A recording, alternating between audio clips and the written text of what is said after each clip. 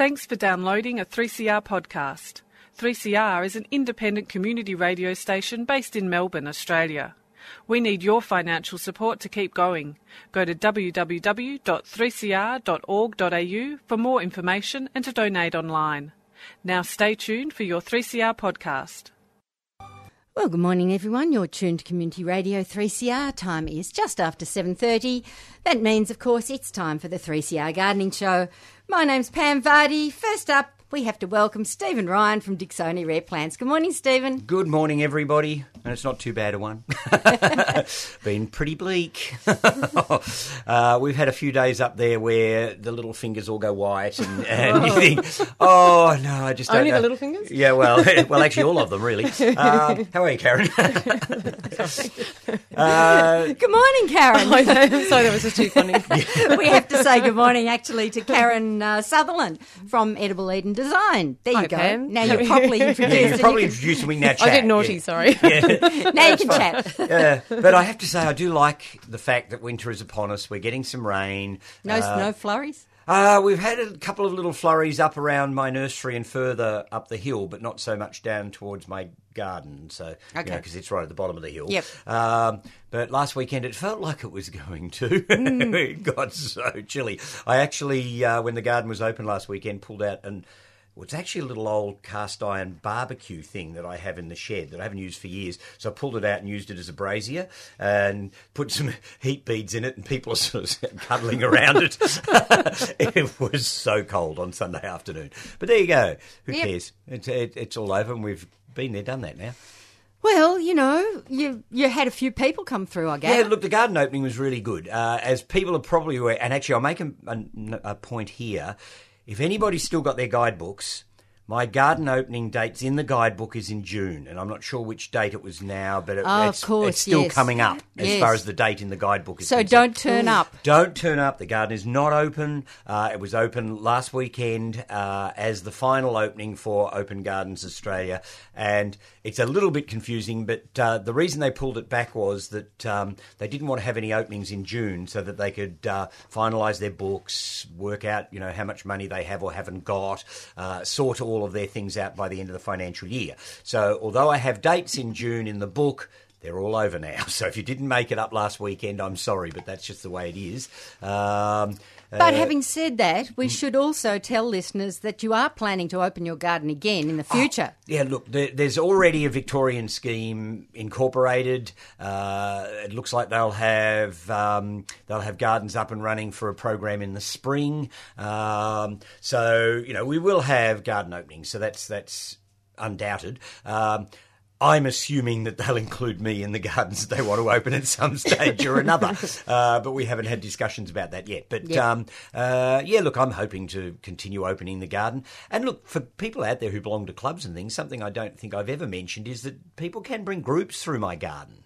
So, if they do, in fact, organise themselves early enough and book, minimum of about 20 people, and we can organise all sorts of things around the garden. So if people do want to come up and visit the garden, see what I'm doing, see whether I really do practice what I preach, then, get a group together. It's a nice way to get a really personalised garden tour. Fantastic. It's the other thing about it. yes. I mean, when you have large crowds through the garden, I did spend quite a bit of time trying to chat to people in the garden over the weekend, and I did do a talk at 11 and 2 in the afternoon each day on some of my practices and principles and things when I could drag a little audience around me. But if you bring a group up, you do get really personal service. You get much more time to sort of chat and talk about what's going on in the garden and all that sort of stuff. So it's actually quite a good way of visiting gardens, I think, is to go out as a small bus group or even a large bus group for that matter. Absolutely. So I'm very happy to do those sorts of things if people want to, so they can easily ring me at work or go into my website and send me an email or however other ways they deal with these things these days. We can look at it. So, and look, especially at the moment, the garden's looking actually fantastic after an opening. That's the one best thing I like about having people through the garden. Isn't it great? For the next couple of weeks afterwards, you can just sit back and go, There's nothing to do. and you can just swan around enjoying it yourself. So, anybody who's got a really good garden out there and hasn't opened their garden, I'd recommend it, actually. I mean, it can be full of angst when you're getting ready, because you're never sure everything's going to be right. And I have to say, for the last 2 weeks before my opening, I was waiting for that killer frost to come in, which didn't happen, fortunately. Right. But it nearly always does. If you've got an opening coming up, some disaster will happen. Yep. And, of course, I grow a lot of stuff in my garden that's a bit borderline. I've got Abyssinian bananas and Iachromas and Brugmansias and things in the garden. And, of course, they just go black when there's a frost. I mean, they come back later, but it's not the best look in the garden when you've got an opening. No, it's not. And the Plectranthuses look pretty ordinary when they're black as well. And so I snuck through. So everything was looking fantastic. So I was really chuffed. I think there was some higher being who was thinking, all right, this is your last one, so let's be kind. Yep. And so apart from the fact that it was really cold and awful on the Sunday, the Saturday was actually quite pleasant, although cold. And we had 679 people through the garden over the weekend. So for a late autumn opening in the country, that is really good figures. Everybody was very pleased. So it does go to show that people will visit gardens and do visit gardens, and so there is obviously a place for a new Victorian open garden. Oh, absolutely. So yes, hopefully everybody will support the new organisation when it gets up and starts its calendar, so that we can show people that gardening in Victoria is still alive. Do we have any healthy. predictions yet as to when it might get underway? Look, they have already pulled in Rick Eckersley's garden as an opener, but I'm not quite sure of the dates yet. So, but they've certainly got, they're going to have a major opening garden. So, things will happen, and it will be in the spring. So, I guess watch this space. We'll hopefully have some information for people as soon as we can. Exactly, yes. They do already have an email address, so you can go into Open Gardens Vic or whatever it's called, and get in touch with people, let them know that you're interested as well. I'm sure they're still looking for people who have skills. If there's people out there who want to help. Yes, definitely. People with computer skills, people with PR skills, people with, they don't have to be skills. Yeah, they don't have to actually be horticultural skills per se, but if people are interested and they've got skills that might be useful. I was chatting to one of the people who are going to be on the new committee the other day when she came up to sort of bring a bottle of champagne for the end of the garden opening. And we were chatting about, wouldn't it be great if Open Gardens Victoria could do, some major things in the sort of media sort of side of things. So perhaps people with media skills, perhaps somebody who's a good director or film crew or something where we could get something up and running. There's all sorts of things we could look at. Oh, there's loads of possibilities. Yeah, I would love to see a gardening program on television. Maybe Channel 31 or something like that, which wouldn't be hideously expensive to do. But you need the people who've got the skills to run with it. Exactly. And I'm sure Open Gardens Victoria would be happy to be part of the scenario in that sort of thing. Well, even if they thought about maybe releasing a DVD every year on some of the different gardens that have opened. Look, there's lots of things, and they know that they have to start thinking laterally and differently. There were issues with the previous scheme because it was national that won't be a problem for a Victorian-based scheme. Yes. But nonetheless, you have to reinvent yourself every so often. So I'm hoping the new scheme will be looking at every avenue, but it will need skills to do it. There's got to be the people out there that can do these things. The people on the committee might be all very well-meaning, but they may not have all the skills that are required to move in those directions. So, yes, anybody out there who knows they can do something really well, I'm sure they'd like to hear from you. Absolutely. So, there you go. So opening gardens, it's a great thing. Wonderful, wonderful. Well, I have to say a big thank you to Peter and AB. Yep. They've filled in for me for the last 5 weeks, which was a sterling effort on their part. So a big thank you if you happen to be awake and listening. They're probably having a nice sleep in this week. Yeah. Finally, they can have a Sunday morning off. But yes. But as most of the listeners probably realise by now, I've been away in Italy looking at lots of Italian gardens. Only in northern Italy, I might add. We didn't get down south. But absolutely stunning, some of the gardens. I guess I was expecting to see a lot of the formal gardens. As you would. As you would. But also a lot of English park-style gardens as well. And some outrageous gardens that were really just so over the top. What kind of outrageous? Ridiculous. Well, the obvious one, which I think most of our listeners are new to, probably know of as well, is Villa d'Este. Yeah, oh yes. d'Este. That's just ridiculous. That whole thing was created just to show wealth and power and might, and it's just he diverted a whole river to go through his garden, so he had the water. And, as you do. It didn't matter if the townspeople had no water supply, but but I mean that's just crazy. I mean, it's set on terraces, and every terrace has got more waterfalls and more ornate, really over the top crazy It's stuff. like a whole small town. Yes, yeah. Well, I've always said to people, though, if you're going to garden, well, do it with conviction. So there's obviously somebody that did and had the money to back it up. Oh, yes. But one of the things that John Patrick was our tour leader, and John was discussing, and it was so noticeable everywhere, they've got a serious weed problem in Italy with Robinia. Robinia is just, it's gone crazy. You'd see whole hillsides just white in flower with the Robinia, and it's just... Well, it's happening in France too. Yeah. Parts of Normandy and things, you sort of look over in what looks like natural forest and then you see all the Robinia through it. It's becoming a serious pest in lots of parts of Europe, so it doesn't surprise me that it's become they've just a real got problem. no way of eradicating it, and it's just taking over all their forests. It's Especially quite when it's ridiculous. mixed in with other Yeah. trees. Yeah. That'd Yeah, be that's terrible right. to get rid of. That's right. So they do have a serious problem there, and I'm not surprised that it's spread to France. Yeah, in fact, I think I was in the last trip to France I did, we were in Paris, and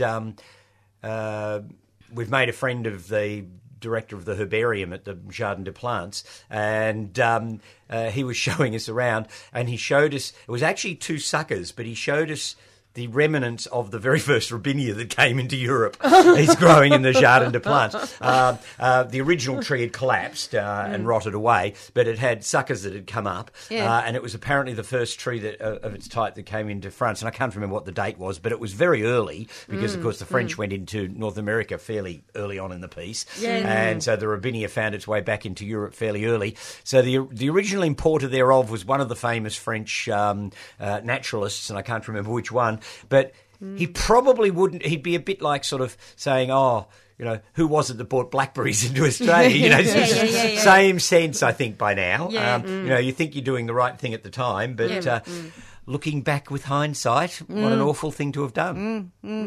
Dreadful. Just a couple of gardens I'll quickly mention. Yep. A lovely one up on Lake Como, which most people, if they've watched any sort of Italian movies, would recognise instantly. Just set right on a hill, and it was actually owned by an explorer who was part of the first exploration team, Italian exploration team, to go and conquer Mount Everest. Ah, yes. And so one of the rooms in the house was just full of all his expeditions, photos, the sleds, And he went right through husky there as dogs. well. Yeah, So but he didn't fantastic. just do Mount Everest. He explored. He went all over the place having adventures, but at the same time managed to create this absolutely classic Italian garden, which was just stunning because it was right on the shores of Lake Como. You look down very steep rocky cliff onto the lake, and of course up around that area, around Lake Como, Lake Maggiore, you've also got the backdrop of all the snow-capped Alps. So just...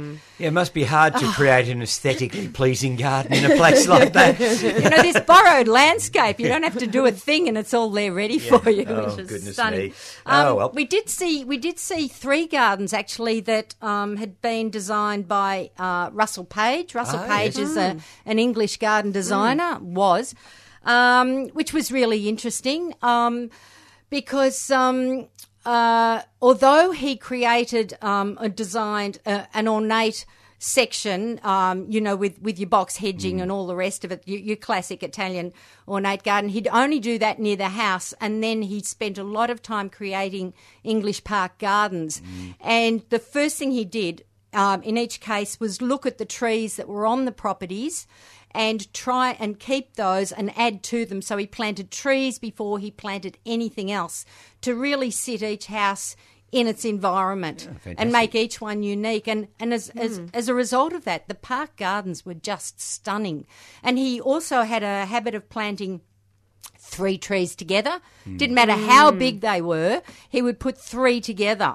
So we had 3 huge American redwoods, for instance, together in this little cluster, but it was stunning. It created... Actually, that raises an issue. When people talk about tree spacing, they seem to get really quite worried about how far apart a tree has to be. But he didn't. He put them close and let them work it out. Yeah. But it created, instead of having a gap, between each tree with it looking artificial, you had what extended to, from a distance, looked like one huge tree. But it was really the 3 set in triangular sort of... I mean, in nature, and trees it do that. It worked. So when people ask me how far apart they can plant trees, especially if they're trees of the same species, because they're going to compete quite happily together, whereas if you plant American sequoia and you put a Japanese maple right next to it, there's going to be problems.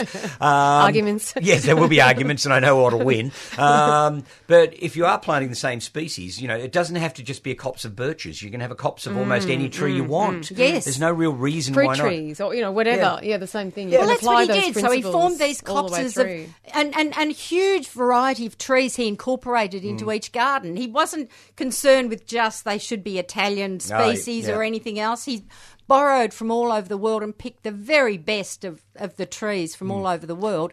Any eucalypts out of interest? Did he put eucalypts in the Yes, gardens? he did. He actually used eucalypts as well. Yes. Not very often, but they were definitely there.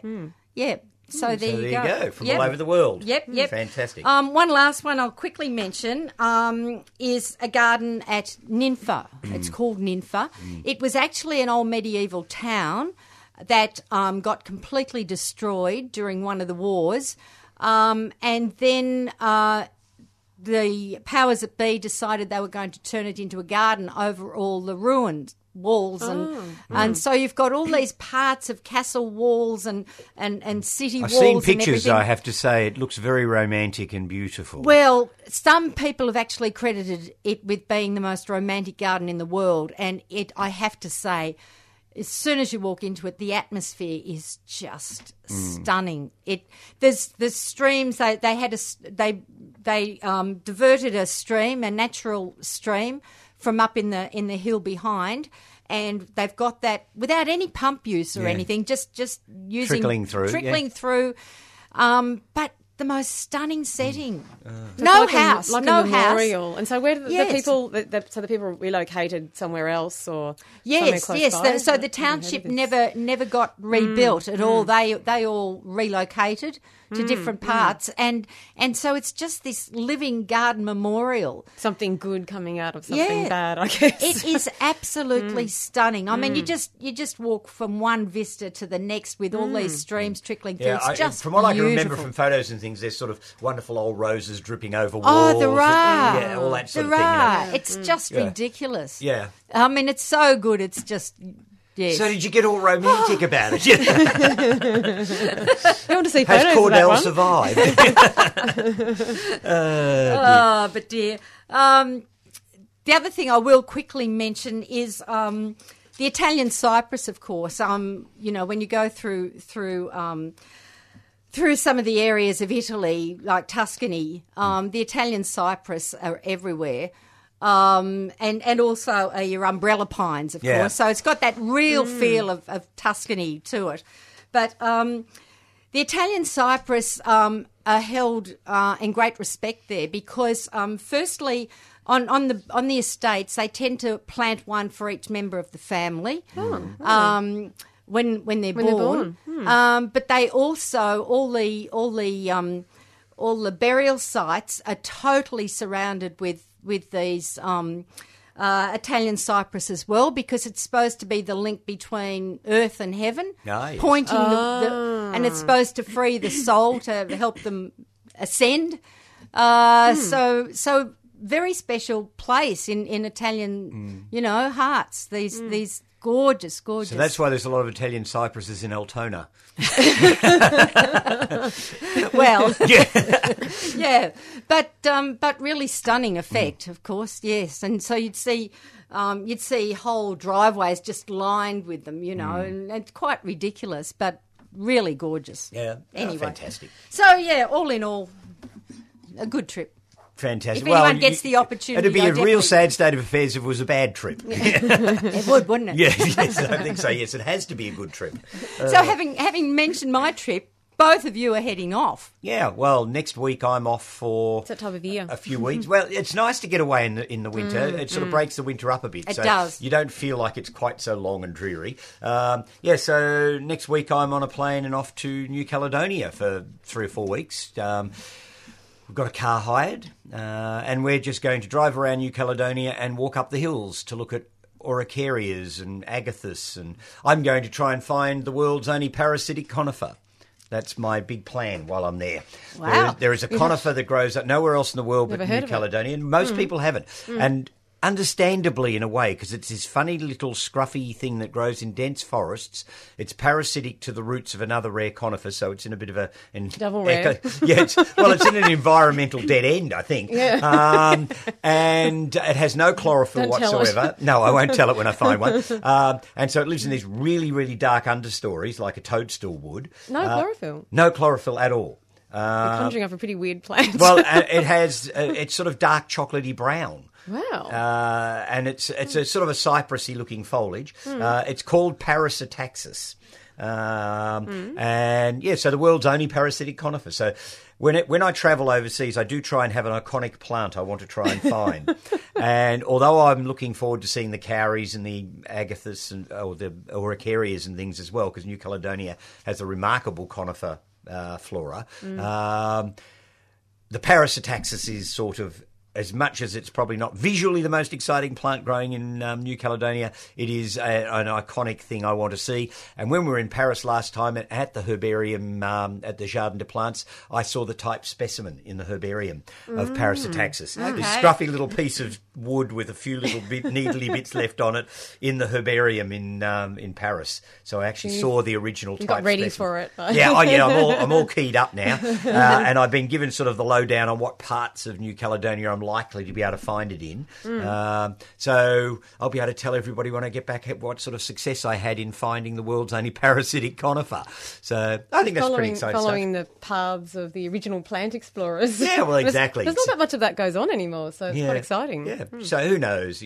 I've always had this idea that one day I'll find this really weird plant somewhere that nobody else has actually found. That would be good. That would be exciting. Yeah, but I think New Caledonia has been fairly well botanised, so chances are if I found something new, it would be some scruffy little grass that nobody had ever taken any notice of anyway. So that's what I'm doing for the next few weeks. Okay. So I'm really looking forward to it. It should be good fun. Should be great fun. Yeah. And Karen, you're heading off too. Yeah, I'm heading off for a bit of a tick list. Actually, I have to ask, I was remembering last night, I still haven't asked Stephen about where to go in Crete. So first of all, Switzerland, for wandering around the wildflowers for my niece's wedding in the mountains. So that would be really nice. Wonderful. And, I'm remembering from last time I was there in summer, the cows sort of wandering through this knee-deep grass filled with flowers and looking contented and jangling their little bells and things. So all that sort Have of you stuff. got all your Sound of Music numbers in ready to go? Actually, for some twirling up in What the a great mountains? idea. She wants me to sing a song at her wedding. That's a great idea. Yeah, I think something from Sound of Music. Absolutely Finally, perfect. I've been trying to think of something. Just don't do Edelweiss. No. I think that's a bit cliched. But yeah, we did a few twirls and a few numbers when we were up in the French Alps. You can't help yourself. Dear. So lots of lovely wildflowers, hopefully. Yeah. Bit of a mountainy trip, actually, because then to Crete. So hoping to go to visit, actually, there's a lovely website I've been on called, I've been looking at called Wild Herbs of Crete. And they've got beautiful descriptions of the herbs that they harvest very sustainably and in the wild, and they do things like if they're harvesting from a plant, they'll just clip just a little bit from it and clear around it and pull the weeds away so that next time they come back in a year's time, it's growing more healthily and very respectful with their wild harvesting. Yeah. And then they distill oils in these gorgeous old-looking things that they've got on their, quite a story on their website. Actually, their mountain tea is very good. When you get to Crete, it's a species of Phlomis, I think. Oh, okay. that they're using, Okay. and I look forward to it's it. a really nice tea. And of course, if you're there at the right time when they're collecting wild greens, the horta. yes, the However you horta say it. is yeah. Apologies to all the Greek people. Yeah, that's right. Yeah, we're Yes, probably yeah. mucking up everything here, but their wild greens are fantastic. I just avoid the snails. Oh, you did mention that. Yeah, I had yes. a warning. I don't want to offend any Cretians out there, but the snails they collect and cook, they don't put them in any garlic butter like the French do, and they're like bits of rubber band and they're disgusting. We tried them, but yeah, I wouldn't recommend them. But they're generous with them to make it even worse. So you get this plate with this sort of pyramid of snail shells sitting on it, and you've got to go through and pick them all I'll out. have to learn the Greek word for snails and make sure I avoid that. Yeah, I'd avoid that on the menus. But the food in general is fantastic. Looking forward to seafood. Oh, the and- tavernas all around the coast with all the wonderful seafoods, and it is just fabulous. We just loved Crete. And if you can get up into the hills, I would Yes, definitely I'm hoping recommend... the White Mountains or something. Yeah, well, anywhere through the White Mountains is really good. Mount Silurides, which is the highest mountain in Crete, a walk up the side of that at the right time of the year. There'll be crocuses, there'll be tulips, there'll be arums, all sorts of fabulous wildflowers. And, of course, a walk down the Samarran Gorge is well worth doing. Yeah, and lots of good wildflowers there as well. But, look, anywhere you go in Crete, it's covered in wild thyme. And That's what I want to see. And I've been growing some of these, which I still have to give you a plant of. Timus capitata. Yeah. So all these lovely pictures I've seen in this website, and I thought I have to go and see where they are sprigging from the rocks and hanging over the edges of cliffs. And, of course, you've got to go and visit Oreganum dictamnus as well. Absolutely. Yeah, so, one of the classical Cretan plants. Yes, it's a fabulous little thing. love And, it. of course, it's supposed to fix everything. Well, good. I might have to bring back a lot of that. Yeah. Yes, it's supposed to be one of those sort of panaceas of good health. Right. So I've been growing it. Maybe I haven't been drinking enough. Maybe that's what Yeah, that could be it, Karen. I don't know. But, yeah, so Crete will be fantastic. I love it. It's a great... I would like to be the Consul General for Crete from Australia. I think, that'd be good. Oh, what a good idea. Yeah, or the cultural attaché or something, something with a title. What about the herbal advisor or Yeah, something? yeah, they probably don't need me for that. I think they're doing quite well on their own. Yeah, But, wonderful. So that'll be a good trip. Yeah, excellent. Okay. It's time I got to a few Time? community announcements, I think. More than time. Oh, here we go. We're going to do a lot of Herbie double entendres here today. Oh, dear. Okay, firstly, Villa Alba is open again today, starting at 1 o'clock, open through till 4 o'clock. Now, they're currently, out of Villa Alba, they're currently in the middle of an exciting exercise of filming there for an ABC 6-part miniseries. So it's called The Beautiful Lie. It's based on the Anna Karenina story. So visitors may like to go along and have a look at the property that they're going to see in the series later. Fantastic. Yeah, which would be a bit of fun. But anyway, the house and the garden is open today. Villa Alba is at 44 Walmer Street in Kew. Melway's reference there is 44H6. Admission is $10, concession of $8. Children are free, and afternoon tea is available with a $3 donation. Now, also, our good friends out at Karanga Native Nursery have got their big winter plant sale on. So this is running from yesterday right through until Sunday the 14th of June. So that gives you a bit of time to head out there. They've got a huge range on offer, from ground covers, small shrubs, medium and large shrubs and trees, grasses, you name it. So Karanga, of course, is at 118 York Road in Mount Evelyn, and their phone number there is 9760 8100. They're open 7 days, Monday to Sunday, 8:30 till 5. Public holidays, which will apply, of course, to tomorrow, 8:30 till 5 again. So make the most of that one if you'd like to go up and grab some bargains. Now, also, Diana and Graham are running some rose pruning demonstrations up at Silky's Rose Farm in Clonbinane. These are happening tomorrow. One at 10 o'clock a.m., that is, and one at 2 in the afternoon. Bring pruning equipment for assessment and sharpening. Now, the cost is $15 per person, and that will go to the Clonbinane CFA. They'll also be providing a cup of tea in the garden. If you're interested in going along to one of those, you do need to book. Their phone number is 5787 1123. That's 5787 1123. And just two more I should mention. Firstly, the Friends of the Royal Botanic Gardens in Cranbourne are presenting a talk entitled Celia Rossa in the Field. It's a talk by Carolyn Landon, who's author of a very recently published book called Banksia Lady, Celia Rossa, Botanical Artist.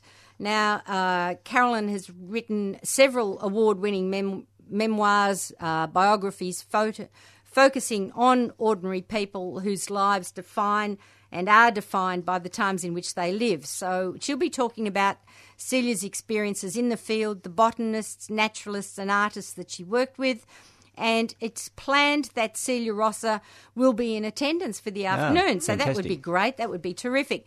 Now, this is happening on Sunday, 21st of June, 2 p.m. in the afternoon at the Australian Garden Auditorium down at Royal Botanic Gardens in Cranbourne. Cost for friends of Cranbourne members, $15. For non-members, $20. So that would be an excellent talk to attend. Now, bookings are essential and numbers are limited. So a booking form is available by ringing 8774 2483. That's 8774 2483. Or you can email R.G. Elliott, we know who that is. Yeah, I know who that is, yes. at optusnet.com.au. Fantastic. Yes, brilliant. Yes, Celia's paintings are just amazing. I mean, there was an article, was it in yesterday's Age or the week before on the Saturday's Age? There was an article about Celia. Okay. And some people compared her to Redoute and, the world's most famous flower painters. Okay. So she's right up there. Speaking of which, somebody who's not quite right up there, but Craig, my partner, has an exhibition on this weekend, if anybody's out and about. It's part of the Woodend Winter Art Festival, and it's in the Black Anther Gallery in Woodend. And it's a solo exhibition of Craig's work. So if anybody happens to be heading sort of out along the Calder Highway and would like to stop into Woodend to have a look at something, I think it's open from 9:30 to 4:30 or 5, something like that, both today and tomorrow. Terrific. And, of course, it was open yesterday as well. And, yes, he's got quite a lot of work out there. So if anybody's interested, they could perhaps go to the Black Anther Gallery in Woodend. Wonderful. And have a look around. Woodend's a lovely place in there. We were at a lovely church recital at St Ambrose Church in Woodend last night as part of the Woodend Winter Art Festival, and they have wonderful sort of chamber orchestras and all sorts of stuff going on, exhibitions of pottery, and this happens every year in Woodend, and it's become quite an institution. Yes, yeah. Well, it gives you something to think about other than the cold when you live in Woodend. So, so that's happening today and tomorrow if anybody happens to be going that way. So, fantastic. Yeah, they could call into the nursery on the way up. It's not that far off the highway. Of course they could. Make a trip of it. Yeah. Okay, it is more than time that we invited our listeners to join us. If you'd like to ask a gardening question this morning, we've got Stephen Ryan and Karen Sutherland in the studio. Do give us a call. The number is 9419 0155. That's 9419 0155 to speak to the team. Or this morning we have Anne on the outside line. If you'd like to have a chat to Anne, 9419 8377. Stephen, let's start with what you brought in. All right, well, we'll start with twigs. Twigs, yes. This time of the year, you've got twigs to are really, really interesting, aren't they? Yeah, well, look, apart from anything else, they're good kindling. Yes. This time of the year, I like coloured stems in the garden. It's something that you don't pay much attention to the rest of the year, but when there's fewer flowers around, coloured stems can sort of come into their own. And there's lots of plants that have attractive twigs. And I've got two different groups of plants here, quite unrelated, but have wonderful coloured stems. And the first ones are a couple of the coloured stem dogwoods. Now, the stemmy dogwoods are not grown for their flowers and things as the tree dogwoods are. They're grown basically for their coloured twigs, and they're also quite good in their autumn colour stakes as well. They're shrubs, they're not trees, and you need to get into the habit of coppicing. A lot of coloured twigs are only pretty when they're in their first or second season. When they get into the third or fourth season, the bark gets old, it turns grey. So you've got to encourage them to have young wood all the time. So what you do with these is just as they're coming into their pretty little bright green new leaves in the spring, you whack them off at ground level. In spring. Well, you don't want to lose the stems for that current winter, you see. I mean, you could prune them down in the winter, but then you're losing the point of the plant. So you wait until they're about to shoot in the spring, and then you chop them off at ground level. I generally do it every second winter. And then you get these lovely canes that come up, and in the first year they're just single canes. They have no side branches, so they look like these fabulous fishing rods just standing up in the garden. And there's two basic varieties available here. There are others overseas, but there's two varieties basically available here. There's Cornus alba sibirica, which is the red stem dogwood, and alba means white, but that's to do with its berries, because its stems are in fact a dark red, and its autumn colour is rich burgundy. I was going to ask, are the colours of the leaves, do they match the stems? Yes, they do, in fact. And the other one is the yellow stem dogwood, Cornus sericea flaviromea. Got wonderful names. If you can say them really easily without stumbling over them, you get to be president of the garden club, apparently. And the yellow stem one has bright yellow autumn foliage. And they look fabulous planted together. Yes, they would. You know, so keeping in mind that the yellow one tends not to be quite as big growing or vigorous as the red one. So if you're planting them together, you need to keep that in mind so that, you know, you sort of plant them appropriately so that from the side you're viewing them, you can see them properly. Yes. And they're fairly easy to grow. They're quite hardy, but they do like a rich soil, because if they're going to grow up to a couple of metres tall in the one growing season, and that's what you want them to do, then they need to have a good rich soil, and they like lots of moisture. In fact, they're very good on the side of dams or ponds, and that's the sort of place they grow in the wild. They grow on the sides of streams and things, and they have this very willowy stems, so that if the stream floods, they just get pushed over to the ground, and once the water level goes down, they just pop back up again. So they're a very useful plant for sort of habitat edges to dams and things like that. Don't think it's a good idea if you've got cows in the paddock, because I think they'll eat them. But, you know, if you're trying to create a nice sort of visual habitat around an ornamental lake or dam, then these coloured stem dogwoods could well be worth considering. Be great. They're completely cold hardy. I mean, the name Sibirica in one of them sort of might give it away. But they do like it damp, and they'll tolerate a reasonable amount of heat in the summer as long as their roots are moist. And I think they're great shrubs. So you get really good autumn foliage. In the second year that you didn't prune them down, they will flower, but they get little tiny white flowers in clusters, followed by little white berries, neither of which are overly important. Right. I mean, they're pretty enough, but, you know, from a distance you wouldn't even notice them, so they're not really why you plant them. So that's the one group. And the other group I brought along are some ornamental relatives of the raspberry, I guess, rubuses. And I've got two different ones here. We've got the ghost bramble. That's very unusual. Rubus cockburnianus, which has lovely ghostly white stems in the winter. It also has greyish foliage, and it grows like a thicket of raspberries. You get the stems that come up and then they arch over, and so you end up with this sort of thicket of them. Like floristry. Oh, except that it is prickly, so you've just got to be a bit careful how you use it. Otherwise, but then people use roses in floristry. Exactly. So what am I saying? Yes, of course it would be perfect. In fact, I always call roses rich man's blackberries, so now I've got some poor man's roses today. And Rubus cockburnianus, you treat it like you do the dogwoods. It's only the younger canes that have the lovely white bloom on them. So at the end of winter, you go through and cut them down, and then they send up these lovely fresh canes again for the next year. Just one point of warning, like most things in the rubus family, if it's a sort of an archy, caney one, they don't sucker madly across a garden bed, but if the canes come over and hit the ground again, they'll take root, just like a wild blackberry would take root. Yes. So they need to be managed just a little bit, but just the most wonderful ghostly white stems in the winter. And the really interesting thing about them is the thorns go the other way on this. The thorns actually poke upwards. Which you don't normally see on anything. Most things have thorns that curve back. Yes. So that is really odd. But it sort of makes logical sense. I've never been able to quite work out why things would have thorns that curl in, because generally speaking, you can put your hand into those, but you don't get it back. This is actually trying to stop you getting in. Right. If that makes any sense. So a ghost bramble, Rubus cockburnianus, and the other one I brought along is the Japanese wineberry, which goes under the wonderful name of Rubus phano-colaceus.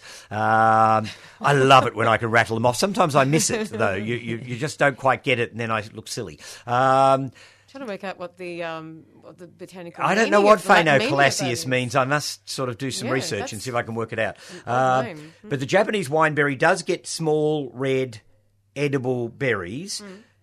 I have to say it's sort of more interesting than potentially an important crop because the berries are quite small. They have a flavour, they taste all right, but you'd have to pick an awful lot to make a meal, and you don't get an awful lot off the plant, so it's not a particularly productive plant. But it has quite pretty little pink flowers, followed by the little red berries, and in the winter it has bristly red stems. And again, its stems come up and arch over. It will take root if it hits the ground, but if you keep it from hitting the ground, and by pruning them off every end of winter, it also stops them becoming old and hitting the ground as a rule. So you get rid of the stems every year, and then they send up fresh stems. If you do that, though, you're less likely to get flowers and fruit. I'm feeling very Christmassy looking at these. Yes. I feel like I want to make a Christmas it is almost like that, isn't it? Something.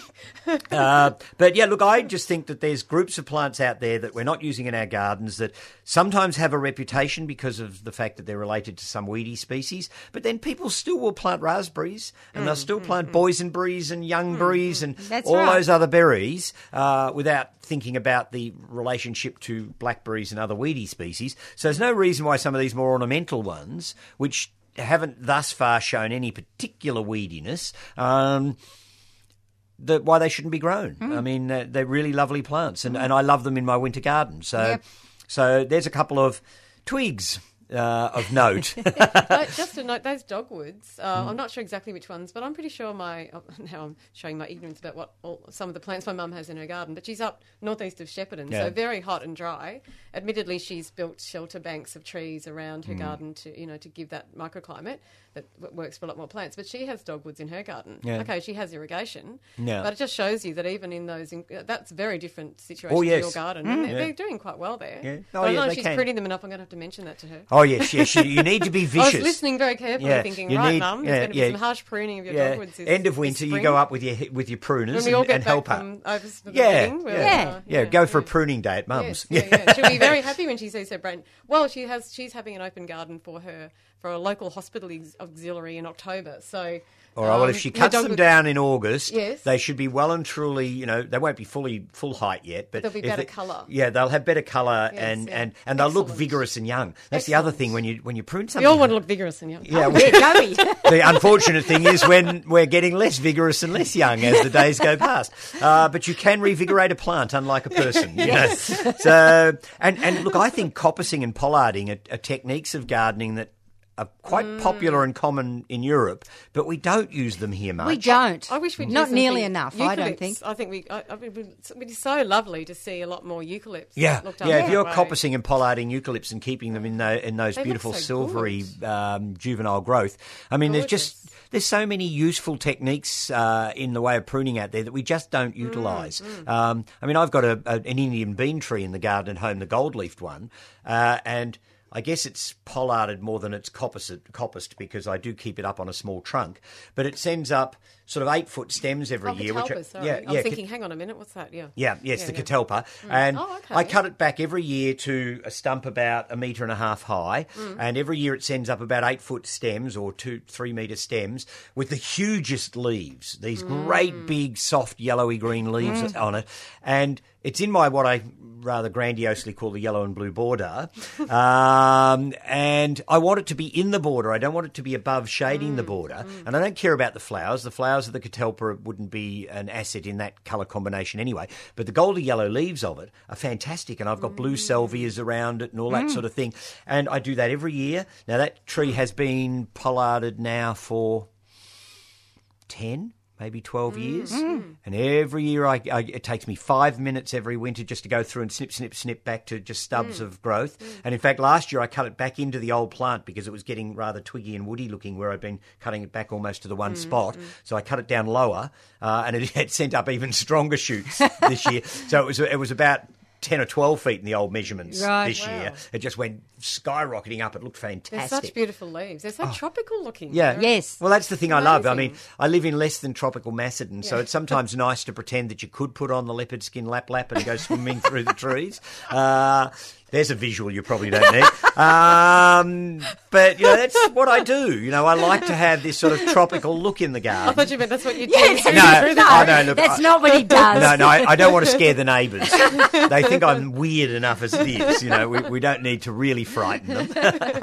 Oh, dear. So coppicing and pollarding, which was something I wasn't going to talk about this morning necessarily, but I think it's a really... Great garden It technique, is. so. It is, you know, and it's straightforward and simple. I mean, in most cases, you just cut back and leave a stub of the current season's growth so that it's got something to shoot from again. We're not even taught that. I'm going back to trade school when I was at trade school and for gardening apprenticeship, and then even at Burnley. I don't really think we were taught very much. It wasn't really emphasised. No, it wouldn't be because it's just not an understood technique here. Yes. No. But, you know, anywhere you go in France particularly, I mean, they manipulate heavens, everything. yes. You know, everything has to be, you know, sort of kept in line. Absolutely. And Man controls nature. yeah, well, that's how the French garden sort of right. evolved. You know, it was to show your dominion over nature. Yes. But yeah, look, there's all these techniques that we just don't make use of. And you mentioned the eucalypts. I mean, there's a lot of our native plants that we could, in fact, utilise these techniques beautiful from. juvenile growth that you Yeah, just don't that's see right. after a few years. And look, there'd be certain wattles that it would work with. Oh, that's what you start to wonder, don't you? Or even some of the new copper tea tree growth, or something, Yeah. some of the smaller tea trees that you can keep smaller rather than letting get up bigger. And, you know, a lot of our natives do grow experiments. scruffy with old age. So if you can They do. keep them young and vigorous looking, particularly if they're ones that you're growing for their foliage or growth or whatever, because coppicing and pollarding does tend to have an impact on flowering because you're Yes. tending to put things into more growth. But it is about that. That's what you're doing it for. And so, you know, people have got their head around Espalier, so I can't understand why they can't. true. That's People far have more taken on complex Espaliers. than pollarding and coppicing. Yep. And I use it all the time. I think it's a really good technique of, you know, and it means you can grow some things in your garden that you ordinarily wouldn't consider because you're controlling them. You know, I could envisage planting a southern blue gum in a suburban garden and coppicing or pollarding it to encourage that vigorous young growth instead of ending up with a 200-foot towering tree. Yep. Which reminds me, how's your cloud pruning coming along? Oh, quite good. My olive trees are looking quite reasonable with their little puffy, cloudy tops. I'm understanding what you're saying. Yeah. Yeah, and you know, that's another technique that you see, well, it sort of started, I guess, in Japan and China with their sort of aesthetic of gardening. But, you know, there's not a chateau worth its salt in France these days that hasn't got some cloud pruning in Exactly. it. And it seems to be a technique that's showing up everywhere. And that's fun because you can let your own artistic temperament come out and, you know, because each cloud prune plant is going to be a unique individual generally. So, you know, you can make things do what you want. And I've got 2 olive trees growing where it would be completely inappropriate if I let them just go. And I'm not madly worried as to whether I get olives or not, although I probably will nonetheless. But yeah, they're all being sort of cloud pruned, and lovely. that's fun. I enjoy doing that. I mean, gardening isn't about trying to emulate nature in lots of ways. It's creating an environment in which plants will thrive and grow that suits you, and sometimes it can have a your naturalistic look, but other times it'll be quite formal and, Exactly. and controlled. And either way are perfectly legitimate gardens. Yeah. But very few people could say that they're actually creating a proper natural garden, because if you're letting nature take its course, nature can often be quite scruffy. So you really do need to take control in gardens, and secateurs are one of the best ways. Exactly. Okay. We've got a question from the outside line. Bert of Churnside Park wants to know if now is the right time to take hardwood cuttings from rhododendrons, and also which month for semi-hardwood cuttings. Well, I wouldn't do rhododendrons from hardwood cuttings. Rhododendrons are very much better from, in fact, semi-hardwood cuttings that you'd take around about Christmas, January. If you take hardwood cuttings off rhododendrons now, even with bottom heat and hormonal treatments and things, they could take, if they're going to strike at all, they could take 2 years. Whereas if you take, Up or something. they'll just sit there. But if you can take your cuttings off rhododendrons in the sort of Christmas to sort of end of January is generally the sort of crucial time. The wood will be firm but not hard. That would be the time to do it, and that's when most semi-hardwood cuttings, in fact, so that answers the sort of answers the other one. the other part of the question Yep. quite neatly. Yep. Most things from semi-hardwood cuttings would be Christmas to end of January. Yep. Softwood cuttings would be earlier again, and there's certain plants that strike better from softwood cuttings. Funnily enough, in the rhododendron family, if you're going to try Mollis azaleas, for instance, the deciduous rhododendron group, they're better from very softwood cuttings. You need to take them them as soft as possible, but you do need to have a mist spray or fogging system because they just wilt. So they have to be kept permanently moist, but they won't strike even from semi-hardwood cuttings well. So they need to be done from soft cuttings. And generally speaking, hardwood cuttings are generally mainly deciduous things. So you'd normally do your hydrangeas, your deciduous shrubs like Forsythia, Weigela, grapes you do as hardwood cuttings in the winter. So generally speaking, hardwood cuttings tend to be more in deciduous plants. Yep. So that's how I would deal with that. Okay. Beautiful. So there you go. And I guess just one point of warning with rhododendrons from cuttings. Some rhododendrons are comparatively easy to strike. Some are virtually impossible. In fact, some are impossible to strike from cuttings, and if you're going to grow them at all, have to be grafted. So it will be a trial and error thing with them. But you do tend to find that rhododendrons in the dark red forms and some of the yellows tend to be the harder ones to propagate. The mauves, pinks and whites are often easier to strike from cuttings, but some of the other colours tend to be more difficult to strike, if at all. And some rhododendrons have disappeared out of cultivation because the nurseries won't be bothered grafting anymore, so they're those ones that need to be grafted are disappearing, if not already disappeared, right? Unfortunately. Yes. So, yes, it's all about what's an economic way of growing plants, which is actually not a good thing. I would rather see some people still growing some of these things with the techniques required and just charge more for them to cover your expense and cost. Otherwise, again, you're losing your diversity. Here we go again, narrowing down, you know. Yes, it'll be down to golden diosmas and James Sterling pittosporums before we know it. We'll kill ourselves. yes, and then we'll all I don't know, we'll stand under a bunya waiting for a nut to hit us on the head or something appropriate. Oh, dear. Okay, let's go to our first caller. We have Julia, who's out in Canterbury. Good morning, Julia. Oh, good morning. I had a question about potting up acacias. Yeah. I'm usually pretty gung-ho with seeds and things, but my 5-year-old granddaughter brought some seeds home from school and sort of gazed up at me and said, "Would you grow these for me?" Oh, damn. So I'm under pressure. Right. They've come up and I've potted them into sort of 10 centimetre pots, and they've been there for about, 6 months maybe. Well, I'd say they're well and truly ready for potting on. How tall would they be, Julia? Oh, look, they're not 10 centimetres maybe. Yeah.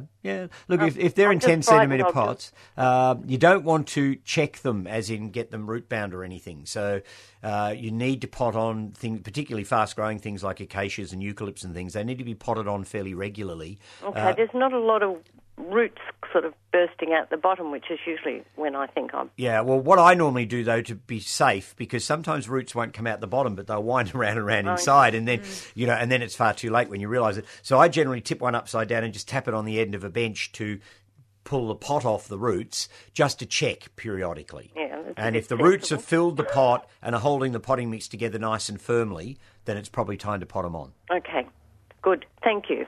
That's a pleasure. All right, bye. Bye. So much fun raising seed. I love seeing those little things germinate. It's great. Oh, yeah, it is good fun. Just a reminder, those phone numbers again, we'd love to hear from you this morning, 94190155 to speak to the team on air. We've got Stephen Ryan in and also Karen Sutherland. But if you'd like to have a chat to Anne on the outside line, 94198377. We are running through until 9:15 as usual, but you've always got more guarantee if you jump on the phone early. Yes. No, leave it to the last minute. Yeah, because otherwise we might have to say we can't take your call. Exactly. So, yes, 94190155. Okay, Stephen, right. Let's go to the... Well, I bought in a plant that's completely unrelated to the twigs I was talking about before. And in fact, it's an Australian native shrub, and some people might be surprised, but I do enjoy our native plants. It's just that I like plants from everywhere. And this one's a slightly obscure native plant, and it has actually come in here twice whilst you've been away, and we hadn't got round to talking about it. Right. So this is its third. Yeah, this is its third attempt, and isn't it lucky I'm back then? Yeah, it is. We got carried away with all sorts of other stuff while you were away, and we didn't actually get round to our plants very often at all. Okay. But that's fine too. But this plant is commonly known as the Tasmanian mountain laurel, Anoptera glandulosa, and it's an evergreen shrub that visually, in some ways, seems to sit more happily amongst rhododendrons, azaleas, and Looks camellias. like a pieris or something. Yeah, because well, I don't know it at all. yeah, well, it's one of those plants. When I first found out about this plant, there was a big shrub of it growing in one of the gardens up on Mount Macedon, and the garden owner knew it as a mountain laurel, but of course the North American mountain laurel is Kelmia, and I knew it wasn't a Kelmia, but he didn't have a botanical name. And I actually thought it was probably Ericaceus. I thought it was in the sort of Pyrrhusy sort of rhododendron group of plants. It turns out it's in the Escallonia group of plants. So it's in the Escallonaceae or whatever it's called. It's an evergreen shrub. It has the same sort of growth pattern as rhodies and azaleas. It sends up one set of growth a year, then stops, sets its flower buds for the next year, flowers, and then sends up the next set of growth. So it's not an overly quick-growing shrub. Being Tasmanian, it likes it moist, cool, all that sort of stuff. So the sort of aspect you'd think of for a Japonica camellia or a rhododendron or an azalea should suit an Opteris quite well. So acid-loving soil? Acid-loving soil, all that sort of thing. It's actually one of those classic examples of an Australian native shrub that goes against all of those supposed wisdom things about natives, being tough and hardy and drought-tolerant and all those other things. Grey, silvery. Yeah, grey, silvery foliage, all those things that we see as sort of signature Australian native things. It's a myth buster. It is a myth buster. But it's a charming shrub. And I brought it along today in part to talk about the serendipitous flowering of plants, because this is normally spring blooming. Right. So this will normally flower in sort of October-ish. But regularly on radio here, we get people that ring up and say, oh, it's autumn and my magnolia's in flower. What do I do? Yes. And, of course, we generally suggest they enjoy it because plants will often flower serendipitously out of season and they're just there to be enjoyed when they do it. It's a beautiful flower it has. It's a lovely flower. You've got Isn't this it? sort of very shell-like little white with faint pink stain. There is actually a slightly pinker version of this as well. It's in upright sprays, and if people do know what Pyrrhuses and Andromedas and those other lily of the valley type shrubs look like, it's not dissimilar. It's got that sort of look about it. It's got leathery dark green leaves. The leaves tend to cluster at the top of the current season's growth, like a rhododendron tends to do. They're a wonderful leathery dark rich green. It makes a nice tub specimen. So you could consider it as a tub specimen. I mean, it's really quite showy, isn't it? It is. It's a lovely plant. It would grow well in warmer areas if you've got a fernery or those sorts of conditions to grow it in. If you could cope with sacrificing the flowers and the leaves, that'd be nice in floristry as well. Well, yeah, I wouldn't like to... Because it's slowish growing, you can't really pick much. Yes. No. Yeah, it's one of those things, maybe a spray on the table is about all you can afford to cut. But it is a very, very charming shrub. There's only 2 species in the genus. There's the one from Tasmania and there's one from the sort of... almost the subtropics up in New South Wales, up in the hills there, which is unfortunately slightly frost tender for me, so I can't grow the other species. I have tried, but it gets leaves about 3 times longer, and it's a really remarkable looking plant. And I think it's an Opteris macleyana, I think is the name of it. And if anybody's got a spare plant of it, I'd love to give it a crack again. I'm always prepared to give things at least 2 or 3 tries and see if I can find the right microclimate to grow them in. But yeah, it's a really interesting native shrub that tends to fall through the net a bit because, if people are looking for native shrubs, they're tending to look for things that are tough, hardy, drought-tolerant, sun-loving. And if they're looking for something for a shady spot, they tend to think about azaleas and camellias and rhododendrons and stuff. So this plant does fall between the net, or falls out of the net sometimes, but... It is a good plant. It looks like it'd be so much more two-spotted mite resistant rather than the azaleas. It doesn't seem to get all the mighty things. Yeah, it looks so. The leaves look so tough. So it could be a good alternative if you don't want to have to deal with those bugs that the rhodies and azaleas get these days. I have seen occasional scale on it, and that's about the only thing I've noticed that will have a go at it. Unless, of course, there's a rogue kangaroo around your place or something, you might well have a go at it as well. But there you go. Don't talk about rogue kangaroos. Yes. First thing we saw when we got home the other day was one in our garden. So there you go. Well, you'd moved out. They moved in. They did. Yeah. So there you go. All right, let's move on. We have Ali, who's down in Armandale. Good morning, Ali. Good morning. How can we help you? Well, I have 3 catalpas. Yeah. All different sizes. I don't mean different ages, just different sizes and shapes. One of them was a small one, about 15 feet high, and with a beautiful spread, lovely shape. But it was leaning away from a very tall hedge, and eventually one of the main roots started to come out of the ground, and it was dangerous. So I cut it right down.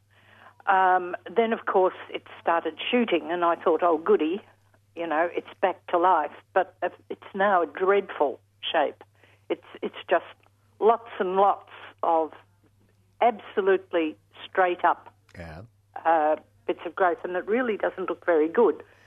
That's exactly what mine looks like, and I think it looks fantastic. Yeah, but you've probably cut yours more than I have. Yeah, no, but I do it every year, and I do it to get those big long canes. If you leave it alone, it will start producing a canopy in due course. Oh, right. Yeah, and it'll be multiple trunked. I mean, you could take some of those trunks away once it starts to produce a canopy, if that's what you're after. I've left about 4 or 5. Yeah, well, that's all right. Look, there's no reason why it can't be left as a multiple trunk tree. And it'll look all right. Yeah. Well, I mean, look is in the eye of the beholder, which is probably a good thing, because some of the ugly ones out there probably wouldn't be loved if somebody didn't like ugly things. But it is in the eye of the beholder a bit, but it will potentially make a really nice spready crown tree again. They are beautiful trees. Oh, I love catalpas. I mean, if anybody happens to be going up to Castlemaine, there is a seriously beautiful old one in the Botanic Gardens up there, which some bugger tried to ring bark at one stage. Oh. I don't know. I don't get people. I don't get people sometimes. But anyhow, it seems to have survived the ring barking. And it's got the most wonderful canopy on it. It's just the most beautiful tree to sit under on a hot summer's day. Yeah. And I mean, that part of Victoria is not the coolest in summer, and the catalpa seems to cope very well. Yes, well, I first encountered them in Canberra. Oh, yeah. And there's a climate that is pretty difficult for gardeners. Well, that's right. Right. But that was what inspired me when I came back here.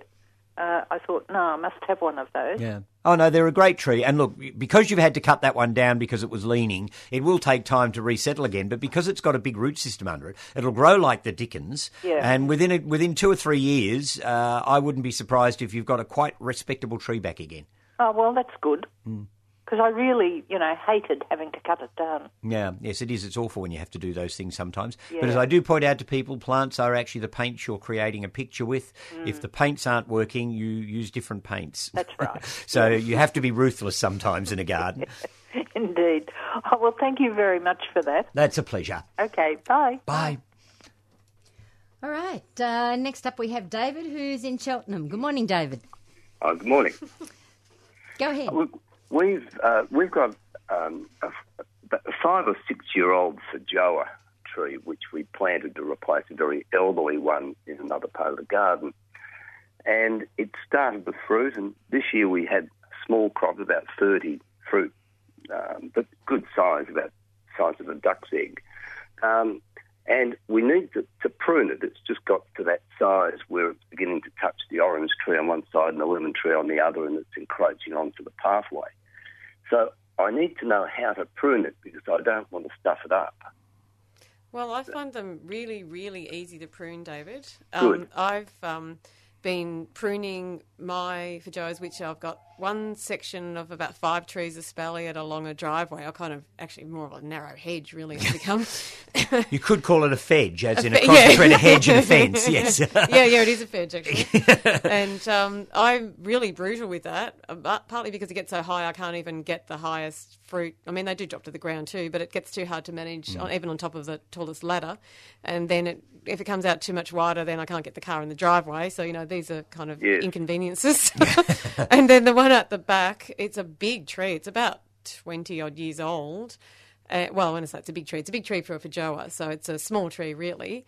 But again, I don't want it to get any higher, so I'm really brutal with that every year, and with all of them every year, and they just seem to fruit more and more. Yeah, for that so you're not discouraging fruiting by the pruning. No. The only thing I would say is, to me, I've noticed it's the timing. So as soon as they're fruited, which is now, which I've brought in a couple of my last Feijoas, which are only really around because I've had them in the fridge, but some people have still had a few around on their trees. So as soon as they finish fruiting, just chop them back as hard as you need to. I mean, when I say that, I don't mean back into deadwood. I mean leaving greenwood, and they seem to produce more and more fruit. So I wouldn't be too. So in other words, it's tending to produce the fruit in the middle of the tree rather than around the edge. They do, but not if you seem to have to prune back. So you're leaving some old wood, but not. I mean, if it's been going 5 years and again, that's when I find they start to fruit about 5 years. Once you've got to that stage, it's really the mature ones you can prune back quite hard, but not into deadwood. So as long as you've still got good green growth on the edges of the plant, which it sounds like you would have, so you can. I imagine you can prune back about. I'm trying to visualise what your tree's doing, what your plant's doing. Look, it's probably only 10 or 12 feet high. Yeah, that's a good height. And it's I wouldn't prune it at all, except that it is encroaching. And I'm just a bit concerned that if I give it an overall haircut, I might be cutting out. No, it doesn't seem to be a problem. And so as long as you're pruning off about, say, 1 foot or 30 centimetres all over, that wouldn't be a problem. And as I said, I find that you get more fruit that way. So now, the one other thing about it, though, is that it's very dense internally. There's a lot of internal branches. Yeah, leave all those. That's fine. They seem to fruit right inside. So definitely but wouldn't thin it out. It's not going to suffer from lack of air. No, it doesn't seem to suffer from anything. It's hard to actually make a feijoa suffer, isn't it? Yeah, they're very hardy. Well, I tell you, the one that we've got at the side of the block, which is probably 50 years old, it virtually died, and we chopped it off quite low down, and it shot again, and now it's back to its original size. But it only gets tiny fruit. Maybe it's self-seeded.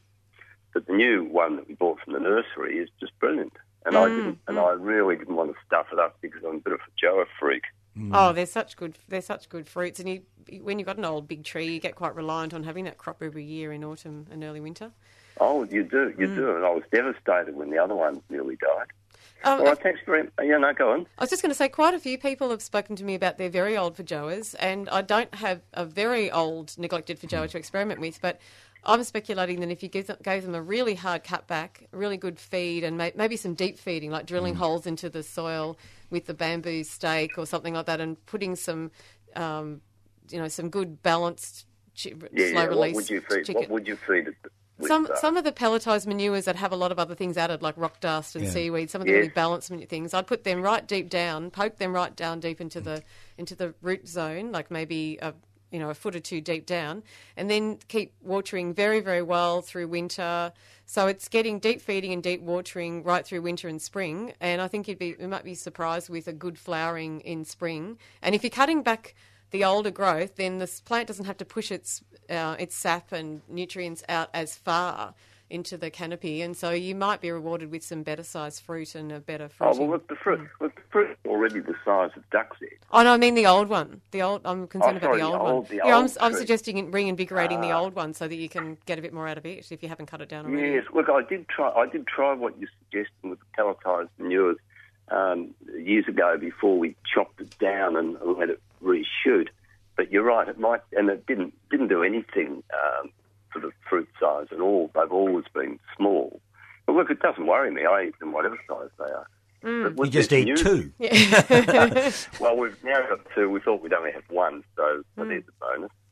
But I think, reducing the length of the canopy will make it easier. I mean, they do look beautiful as an old, gnarly tree, but they don't seem to produce as good a fruit when they've got longer branches. So, I mean, I think the combination of the deep feeding, deep watering, and reducing the length of the branches with the old tree, you might find you get some better fruit from your old tree as well. Well, that's true. I did think that they might have been able to cope with a reasonably heavy prune, because there were some people, and we're around the corner from the old Burner Park nursery where William from your program used to be proprietor. Ian, yes. I keep calling him William. And he used to prune our trees, but no longer, of course, and no longer for Burner Park nursery either. But the local street has a property with a hedge, a feijoa hedge, and that gets pruned pretty severely, and yet it always has fruit. Yeah, Don't be frightened of it. No. Well, I'm just frightened of losing it, that's all. No, I don't think you'll do that. No. All right, thanks a lot. Okay, bye. Thank you, bye. That number, if you'd like to join us this morning, we are running through until 9:15, so do give us a call, 94190155, to have a chat to Stephen or Karen or myself, or if you'd like to have a call and a speak to Anne on the outside line, 94198377, which reminds me that I really need to remind all our listeners, Gardening Show Radiothon. It's only 2 weeks away. Yes. So start saving the housekeeping. Absolutely. 21st of June, so not next Sunday, but the Sunday after. It'll all be happening. And, of course, we're accumulating some incredible goodies to offer to you all this year, because as enticement. Total enticement. But it's a reward as well. Yeah, a reward for listening for the last 12 months. Yeah, well, exactly. Yeah. Something to pop into the garden. Yeah, I'll be or thinking to about you all dealing with it whilst I'm in New Caledonia. Thank you so much. So please, everyone, a reminder, do save up your spare change. 21st of June, it's all happening. And as I say, we've got loads and loads and loads of goodies there to entice you with. So what's our target for the gardening show this year? Have you been given a target yet? We have 13,000. So we have to That's really... a big ask. It is a huge ask. Yeah. So we really need all our listeners to support us, because, of course, this all goes to keeping 3CR on the airwaves for another 12 months. It covers running costs, which, of course, you can imagine the power bills alone. Just because, as it is, the station runs on a smelly oil rag. Yes. But nonetheless, it does need some capital to keep floating. Absolutely, and we certainly want to go on broadcasting the gardening show to... Yeah, what would I do on a Sunday? Oh, no, I'd probably sleep in. No, forget that. Yeah, Who needs sleep? Oh, dear. Karen, we haven't even mentioned look at what all you these brought goodies. in. I know lots of goodies. I kind of went around the garden and looked at what I've been eating and harvesting from, so I'll pass you around some of these to have a bit of a taste. Ooh. Some midgem berries and some very poor-looking strawberry guavas. The strawberry guava needs a big cut down and reinvigorating, but they're still tasty. They're just I haven't waste. tasted these yet. Midgem berries, great. They've been quite good this year. A bit like the Japanese snowberry, small but wineberry, but very tasty. So that's a little native shrub for a shady position. And like You'd need an awful lot if you were going to do anything with look, it. But if you've got a bit, if you're having your porridge and you've got some nice yogurt or some muesli in winter, and then you sprinkle some of those on, it's just a little treat you put on the top. Yeah. So. And I assume they're a superfood. I don't go into that. Yeah. All right. Well, we could, because then people might grow them more if we tell them that it's superfood. There's something about the flavour, and I'm trying to think what it's I think relating it's to. cinnamony myself, but it's certainly spicy. No, it's almost aniseedy to me. It's really unusual flavour. It is an It's unusual really flavour. hard to pin down. There is something there, and it's reminding me of something that I can't think I'm not very of. good at the wine tasting type. Oh yes, it things, smells of burnt shag feathers. Yes, and, Actually, there's a hint to me of, do you remember as a child ever eating a musk stick? Yeah. Oh, okay. I was quite thingy about musk sticks. Were you? Yeah. Well, it's got almost a musk I don't know if they flavour sell to them it. anymore. Oh no, you But can it's still buy not musk pink. sticks. Oh, can you? It's Yeah. not pink. Yeah, we had to bury Craig's grandmother 2 years ago, and she was a musk stick freak. So some of them went in the grave with her. We took some musk sticks up and put them in with Nan. I'm sure she would have appreciated it. Oh, she would have. Yeah. So this is Ostromyrtus dulcis, which is a lovely evergreen understory plant. Yeah, it's just a wee little shrub, isn't it? It's Yeah, not a really great small. Oh, thing. yes. Yeah. But because it's an Australian rainforest, again, like your Tasmanian laurel you brought in, something that's unexpected for an Australian native. So it's evergreen and lush and likes a bit of moisture. Actually, it really tolerates... I would have said medium water usage. So it's not drought tolerant, I shouldn't say, but a bit like pepperberry or any of those rainforest the natives. cooler Yeah, they need moister some moisture. things, yeah. But it's a good understory plant and has nice coppery growth, like a lot of rainforest plants have.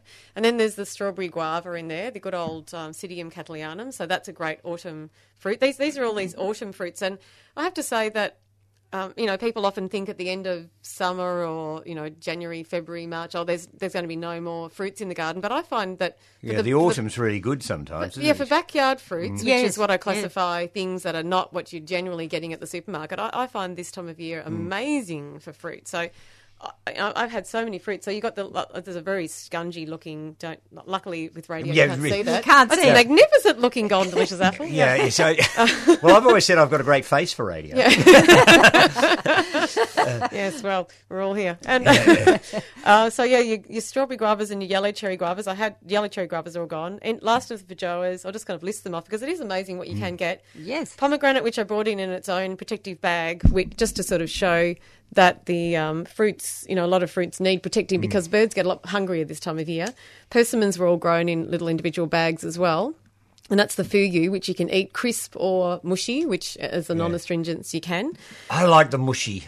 Oh, well, you can have this mushy as well, though. Yeah, but I don't see the point in having one unless it's all mushy. Oh, I love the crisp, though. Do you? I like both, yeah. Yeah. So you can I eat them like in it salad. running down my arms. The richness. I mean, Yeah. it's Of the mushy. Oh, Yeah. yes. Yeah, Yeah. and now you might be able to But tell fugu, me. you can have both worlds. Yeah, so, well, I was going to say though, I have been told, and I haven't been able to test this for myself, that the non-astringent persimmons are not as good in the colder climates as the astringent okay. ones. There you go. I've always been told if I want to grow them up my way, I really should stick with the astringent persimmons, and it's got something to do with the ripening of the fruit, and I'm not quite sure why, but it's something I don't was know. told some time ago that in places like Macedon, if we want to grow a persimmon, we really must plant the astringent ones. Right. So, but I don't know why, and I thought you might have heard. No, why. and I haven't been given the opportunity to try growing them in those sort of In fact, conditions. I'm not altogether so- sure it wasn't Louis Glowinski that told me. Oh, that. okay. Could yeah, well yeah. have been. Yeah, I'll have to and- check my...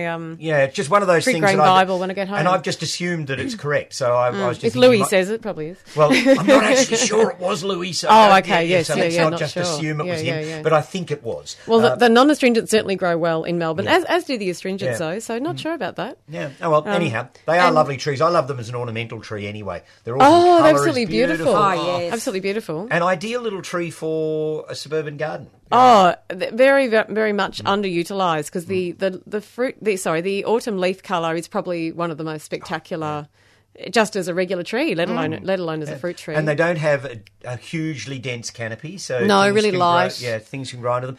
Actually, one thing I will warn people though about persimmons: don't buy bare-rooted ones.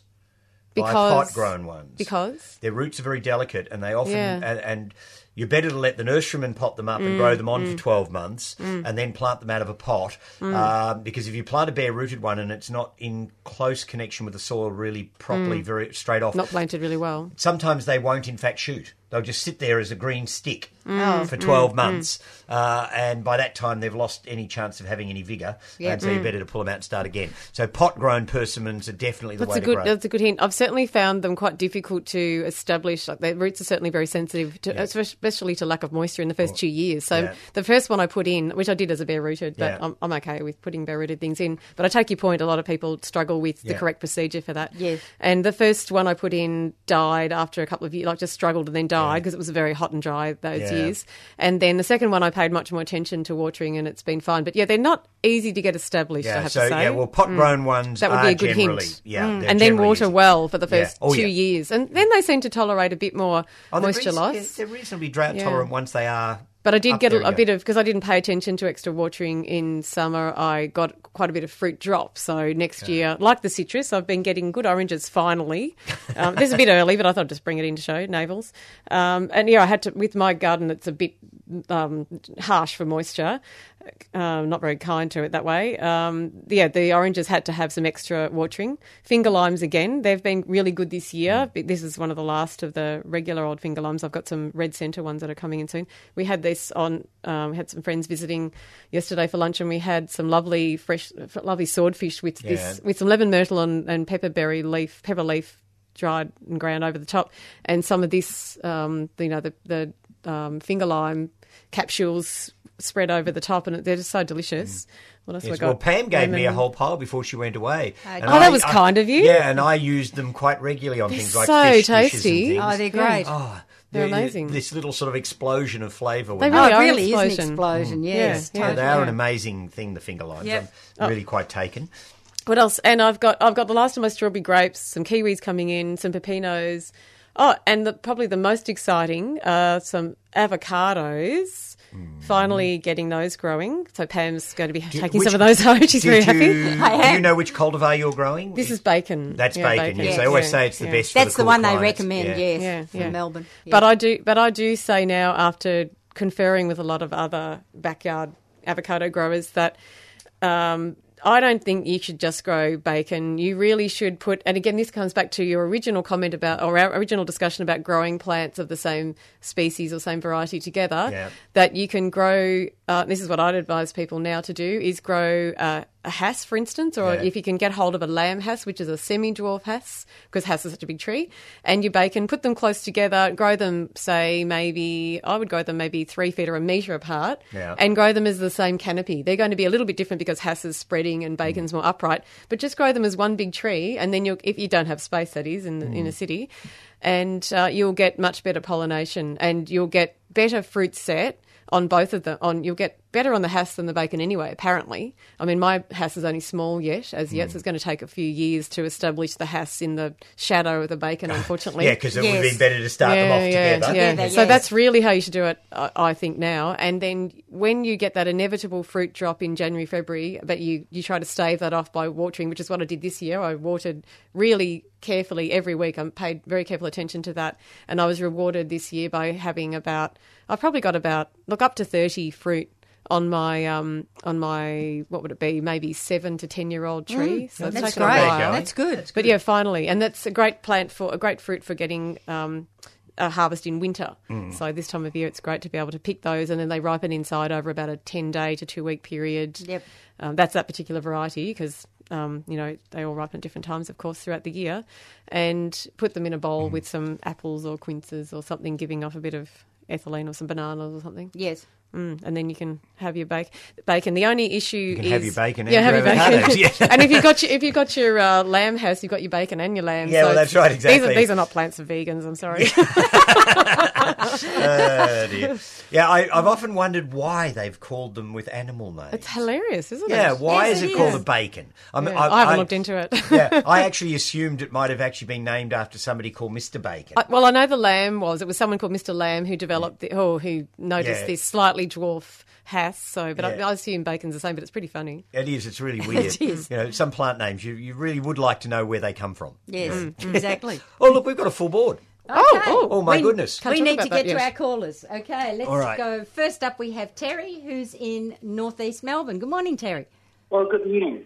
Hi. Yes, I recently moved into a new house here. Well, it's an existing house. But in the backyard, there's an apple tree, which is, I don't know how old, but it's about 1.5 meters tall, and it's about 50 mils diameter at the ground level. Yeah. I'm wondering how successful I'd be if I were to I want to put it in a new position. Easy. I mean, it's not that much bigger than a bare-rooted fruit tree that you buy in the nursery. So absolutely no reason why you shouldn't be able to move it. The trick is with anything that you're moving, and I'd move the apple bare-rooted, I wouldn't try and move a great pile of dirt with it as well, is to just make sure you get proper contact with the soil again when you put it in a new hole. I'd prune it back like you would a bare-rooted fruit tree that you buy in the nursery anyway. So I'd give it a good prune to outward-facing buds, trying to get the vase shape in the tree, and then I'd probably anchor it quite well with a couple of good stakes just to make sure it doesn't move until its roots resettle. There should be no reason why it wouldn't move perfectly well. All right. Yeah. Now the soil here, it's a horrible black, pluggy sort of clay. Yeah. Now, should I put something in the hole? No.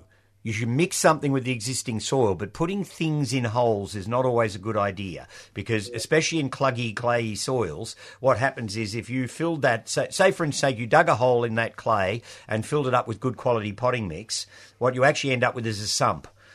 So the water hits the bottom and builds up again.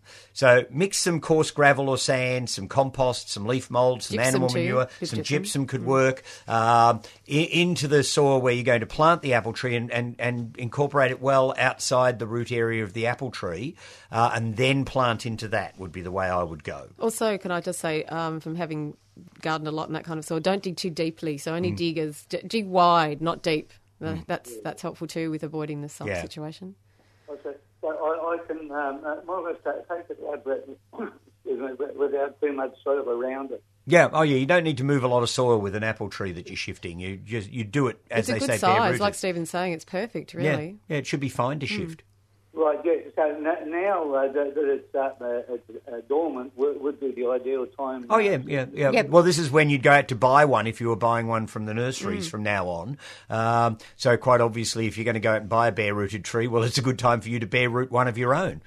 Right, yes, yeah. Okay. Okay. And there's also a small citrus tree here. It's not... it's about nursery size too. It's only about 20 mil at the base. Yeah. Look, if I was moving a citrus, I'd be more inclined to wait till the end of winter when the weather's starting to warm, wouldn't you, Karen? Yes. Yeah. Because I'm feeling cold for the citrus. Yeah. Citrus trees don't really enjoy the cold weather down south here. So by digging it up now, you might actually disturb it to the point that it's going to struggle Make to it feel very re-establish. upset. Yeah. So I would leave it till the late winter, early spring. Right, late winter for the citrus. Yep. Or even September or something. Yeah. So when the soil's on the warming up phase would be the time to do it. Well, right, yes. Okay, well, thanks very much for your help. That's a pleasure, Terry. Bye. Okay.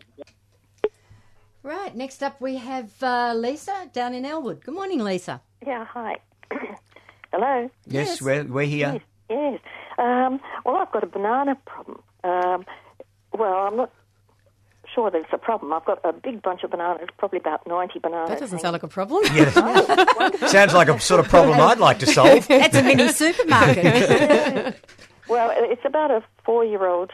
It's a big clump of about 4 trunks now. But one of these trunks is actually fruited back in February, out came this bunch, and sort of started at the top with bananas coming down with the big purple flower at the bottom. Gorgeous. I've taken the actual flower bud off probably a couple of months ago, and I'm just waiting for whether they're going to actually ripen actually on the vine, or do I actually chop it off and wait for them to actually ripen up inside? Well, if it were mine, and I have to say bananas and Macedon don't go. My Abyssinian bananas survive, but they look pretty awful after the frost, and they come back again, and they're not fruiting bananas. I mean, part of the problem with buying bananas down here is that they pick them green and they ripen them after. So if you can keep them on the plant and start to get them yellowing on the plant, which they'll do in due course, I guess, then they're going to be much more flavoursome. Well, this is what I'm wondering. Do I just keep hoping?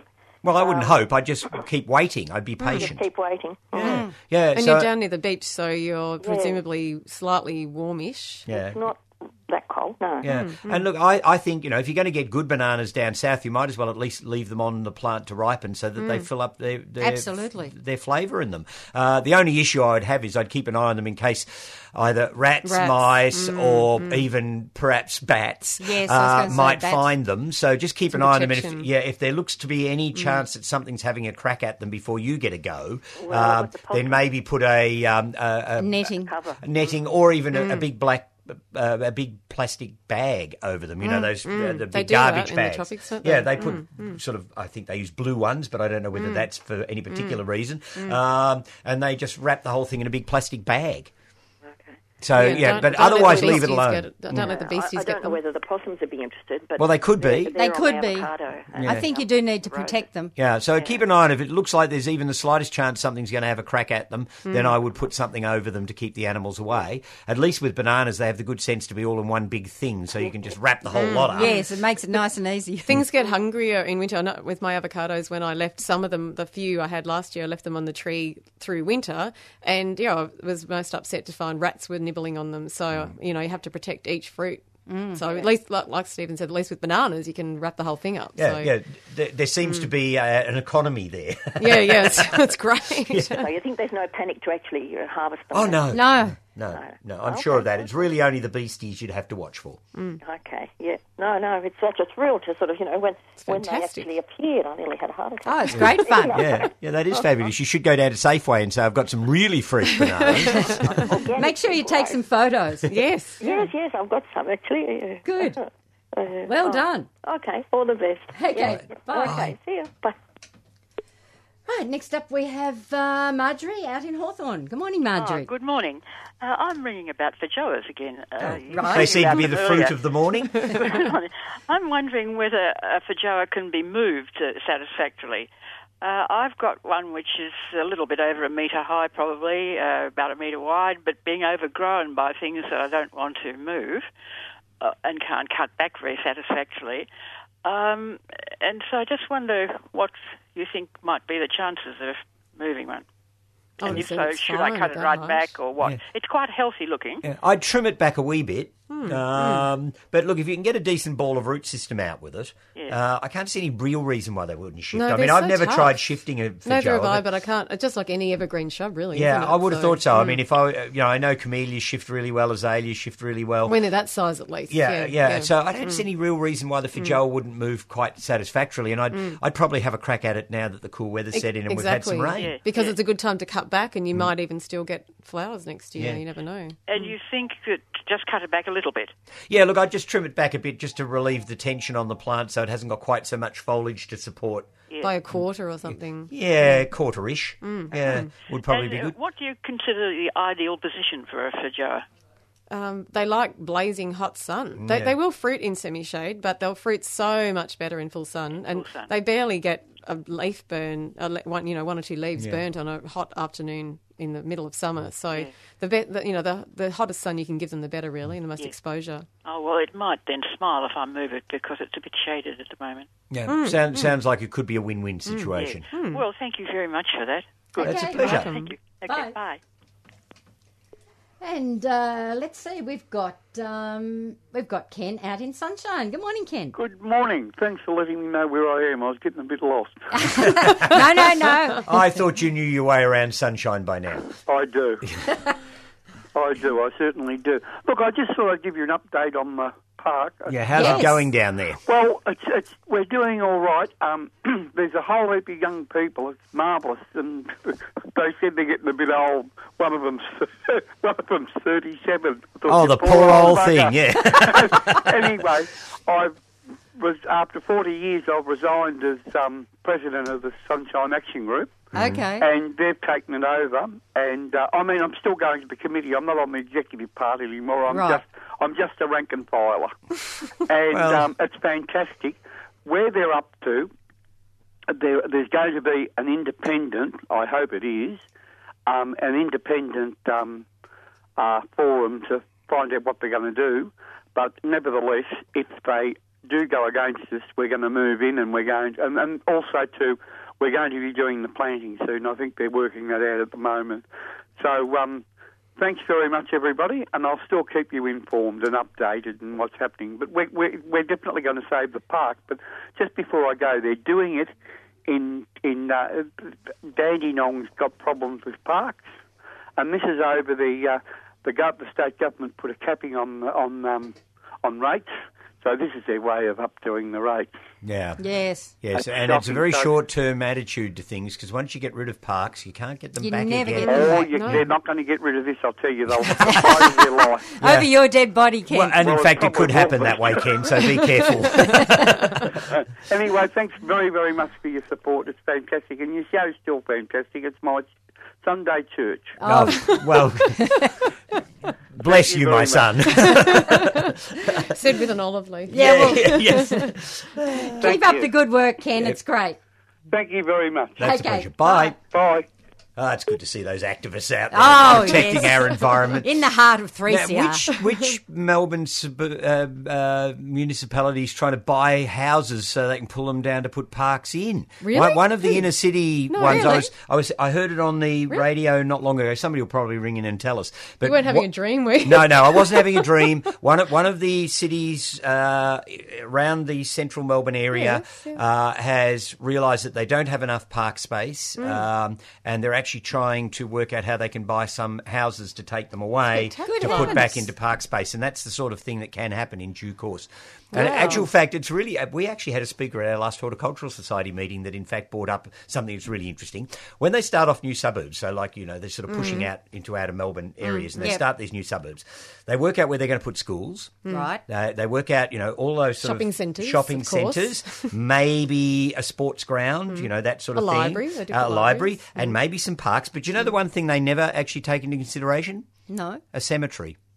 And Melbourne is really struggling for space for Wow. cemetery now. Right. I mean, lucky, they've got... lucky I've got a plot put aside for me up near Dookie. Yeah, well, I've got my plot down in Macedon Cemetery, so I'm all My mum sorted. very quite considerately got me a little plot up near Dookie. Did she give it to you for a birthday present? No, but I just... I thought it gave was my dad hilarious. one. there For you Dad's go, 70th birthday, we gave him, this was a bit tongue-in-cheek, because I'd bought a plot, Craig had bought a plot, one of my sisters had bought a plot, and so we decided to buy Mum and Dad a plot, and so I cheekily gave it to him for his 70th birthday. The issue is now he's in it. But it was really funny, because when I did this, Dad was horrified. Yes, I was thinking that it might have been. Mum wasn't, though. She thought it was terribly practical. Very sensible. Yeah, very sensible. And Mum wanted to go and see where it was, and Dad wanted nothing whatsoever to do with it.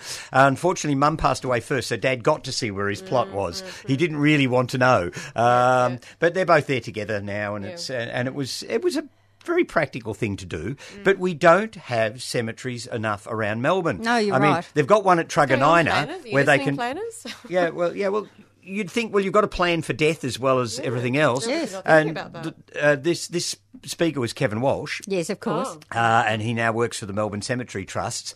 And one of their cemeteries, the one out at Truganina, they can only bury people right round the edge of it because they've found two exceedingly rare native plants growing in the middle of it. So they've got this whole plot that I might add is surrounded by wheat farms, which they can't buy for some reason or other. Well, I guess the guy doesn't want to sell them. No. Or it could be a but zoning thing or something. They've got just this one little bit that is a cemetery, and they can't use most of it because it's got some rare Australian Good native heavens. plants in it. And so, They we... slide them underneath or something? Yeah, well, I was thinking that. Or I was thinking perhaps propagate these plants and put them amongst the Yes. existing graves to Yes, sort of yeah, then yeah, yeah. make sure that they're being pushed out there. And then maybe you can disturb the other ones. The old lawn cemetery, just have them as a native grass lawn cemetery. Yeah, well, exactly. So Kevin was our speaker at the last horticultural meeting, and he was talking about the things one needs to know before one dies about the cemeteries and things. It was fascinating. Some of the Okay. plants that they've found in cemeteries, both native and exotic plants that sort of completely unexpected, and how the different cemetery trusts work. The sort of lawn cemeteries against the memorial ones, and the rose garden cemeteries and all that sort of stuff. It was really quite fascinating would have been. stuff. And I reckon he had more questions at the end of that meeting than most of our speakers ever get. Everybody seemed to get really into this whole cemetery thing. Well, it does affect us all. Yeah, and Yeah, it did sort of bring home something to me that I'd never thought about. That in fact when they develop new suburbs, they don't take cemeteries into consideration. So how's that for an crazy, interesting really. thing? I mean, we've got cultural needs for cemeteries. A lot of people still want to be buried or even have their ashes interred in a cemetery. Yes. They want to be somewhere where that's sort of an accepted I wonder what the place. statistics are, but I would have thought most people would have wanted that, actually. Yeah, I think a lot more people are going for the burn me and spread me Yeah, over the top okay. of Mount Macedon thing or whatever. Yes. Apparently, environmentally, I would have liked that myself, but apparently, environmentally, because there's a lot of power use in that on a Yeah. practical level, it's not as good as being buried. But then I don't know environmentally when you end up with not enough space, what happens? Yeah, well, the space thing is an issue, but I thought the same thing. Initially, I was going to get cremated, and then I thought, they're going to pollute the atmosphere with me. They might as well bury me in the ground. And I actually have this odd thought that it's quite nice to have a spot where you've been interred and perhaps just a little memorial there just to remind people you existed. It's sort of fun. I mean, I don't know what happens after. I'm not a great believer in the afterlife, but I've enjoyed this one, so I'd like somebody to know I was there. So I've actually sorted out that my stone is going to have my name, my dates, and my epitaph is going to be "Gardener planted at last." And nobody else is allowed to use that, right? Yeah, that's what I've decided, and I've been putting it out there now. Yeah, and I've given strict instructions that that's what's got to happen on my graveside. I mean, Spike Milligan used "I told you I was sick," so I can't use that one. But I figure gardener planted at last is pretty good, actually. Oh, I like that. Yeah. So that's what's going on my gravesite. Hopefully, in a long time from now. Yes. Okay, we've got, firstly, Ken's rung back to say they're pulling down 4 houses in Toorak to extend the park. Yeah, well, there you go. There you go. So there's one example. So that's great. And Pam in Coburg picked her bananas a month ago. Yeah. Goodness, she suggests picking when no obvious ridges are on the skin and when the black dead flowers can be brushed off. Also leave a long stem when cutting them off. That's a good hint. A bit like the avocados. Like lemons. And keep the stems on them. Yeah. Yes. Yeah, well, there you go. When did she pick them, green or yellow? Well, I'd say by the sound of that, she picked them green, but I'd still like to leave them on the plant if I could, because I know, having been to the tropics on several occasions, freshly picked yellow bananas off the plant taste like nothing you buy in the shop. It has to ripen the natural sugars, you would think. Yeah, well, like most left. fruits, if you can leave them on the plant until they ripen, they're much better. So that would be my preferred technique, I reckon, if I ever had the chance of growing a banana at Nasson. I run out of space as well. I would hedge my bets, and I'd have to take off a couple just to see what would happen. Yeah, well, and look, that's part of the fun of gardening, isn't it, too? It's that experimentation to work out the best technique for you. Oh, exactly. So, it's all got to work for us and somehow. your garden, there'd be such a difference between Coburg and Eltham, depends where that place is in Coburg and what beautiful concrete walls or brick walls she's got around it to give it that extra heat. So, they pick them green in Queensland. We've now had a message saying that they pick them green in Queensland and watch the sap. Yeah. Does it burn or something? But I mean, all the green ones just then go into storage and then they put all sorts of fumigants in there and all sorts of things go on. I mean, I just like the idea of things being as natural as possible if you're doing them in your own home garden. I just think that's the way it should go. That's the whole point of growing your own, isn't it? Yeah, if I want toxic vegetables, I can buy them in a supermarket. And that's what we often say here when people say they've got a bug or a pest problem in their veggie garden. It's better sometimes to do minimal things, go out there and stand on things or squish them between your fingers than to start spraying chemicals around, because as soon as you do that, you might as well not be gardening. Well, it's defeated the whole purpose as far as I'm concerned. Yeah, same with me. And I always figure that you're not going to starve. So if you don't get a crop of a certain plant, actually, I'm going to have a lot of broad beans this year. I don't know whether. Oh, are you? Well, Excellent. what happened was I sowed a crop of broad beans, and for the first time in my life, I actually had problems with them. And I think it was a bush rat that was coming in, and there were little neat holes everywhere there was a seed. And so I oversowed again, tried a second time, and it did it again. So half the batch of broad beans germinated, and I thought, that's not going to be enough. So I put in another batch, which all germinated. So I've got about 1.5 times the normal amount of broad beans I'd put in. And because the other ones were put in early, they're already starting to flower. And the other lot are only, I don't know, in the old measurements, about 6 inches tall at the moment. So I may be able to push the crop out a bit by having such you've got staggered planting, so it may be great. So it may be working. And I tell you what, the best thing I've ever done with my broad beans is to use weld mesh. Over the top or on the sides? What I did was I laid the well mesh on the ground and I sewed the beans into every second hole. Yes. They were sort of, I suppose, in the old measurements, 4-inch well mesh, maybe. Yep. So I put a bean in every second hole, so that made it nice and neat and tidy. Yep. And then as the beans germinated, I put 4 star stakes in the corner. Lifted it up, lifted it up, and I just used some of those cable ties through the star stake holes to suspend it. And when they got up to a certain height, I then lifted it again. So I've now got it up to sort of... I suppose getting on towards a metre high, and the broad beans are sort of sticking up above. And each one's got its own support. That's a great idea. And then in the summer, I can turn the well mesh on its side and grow peas or something up. Yeah, of course. And so it just recycles it. So the only thing, and if I wanted to be really, really good at recycling, I wouldn't use the cable ties because you've got to cut them to put the next one up. You have to search around for them.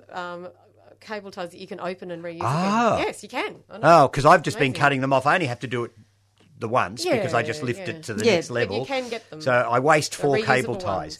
But, I can remember when I was on Gardening Australia, some guy sent in a viewer's tip where he said you put all these stakes in and you wind all this string across and you make little pockets for each plant.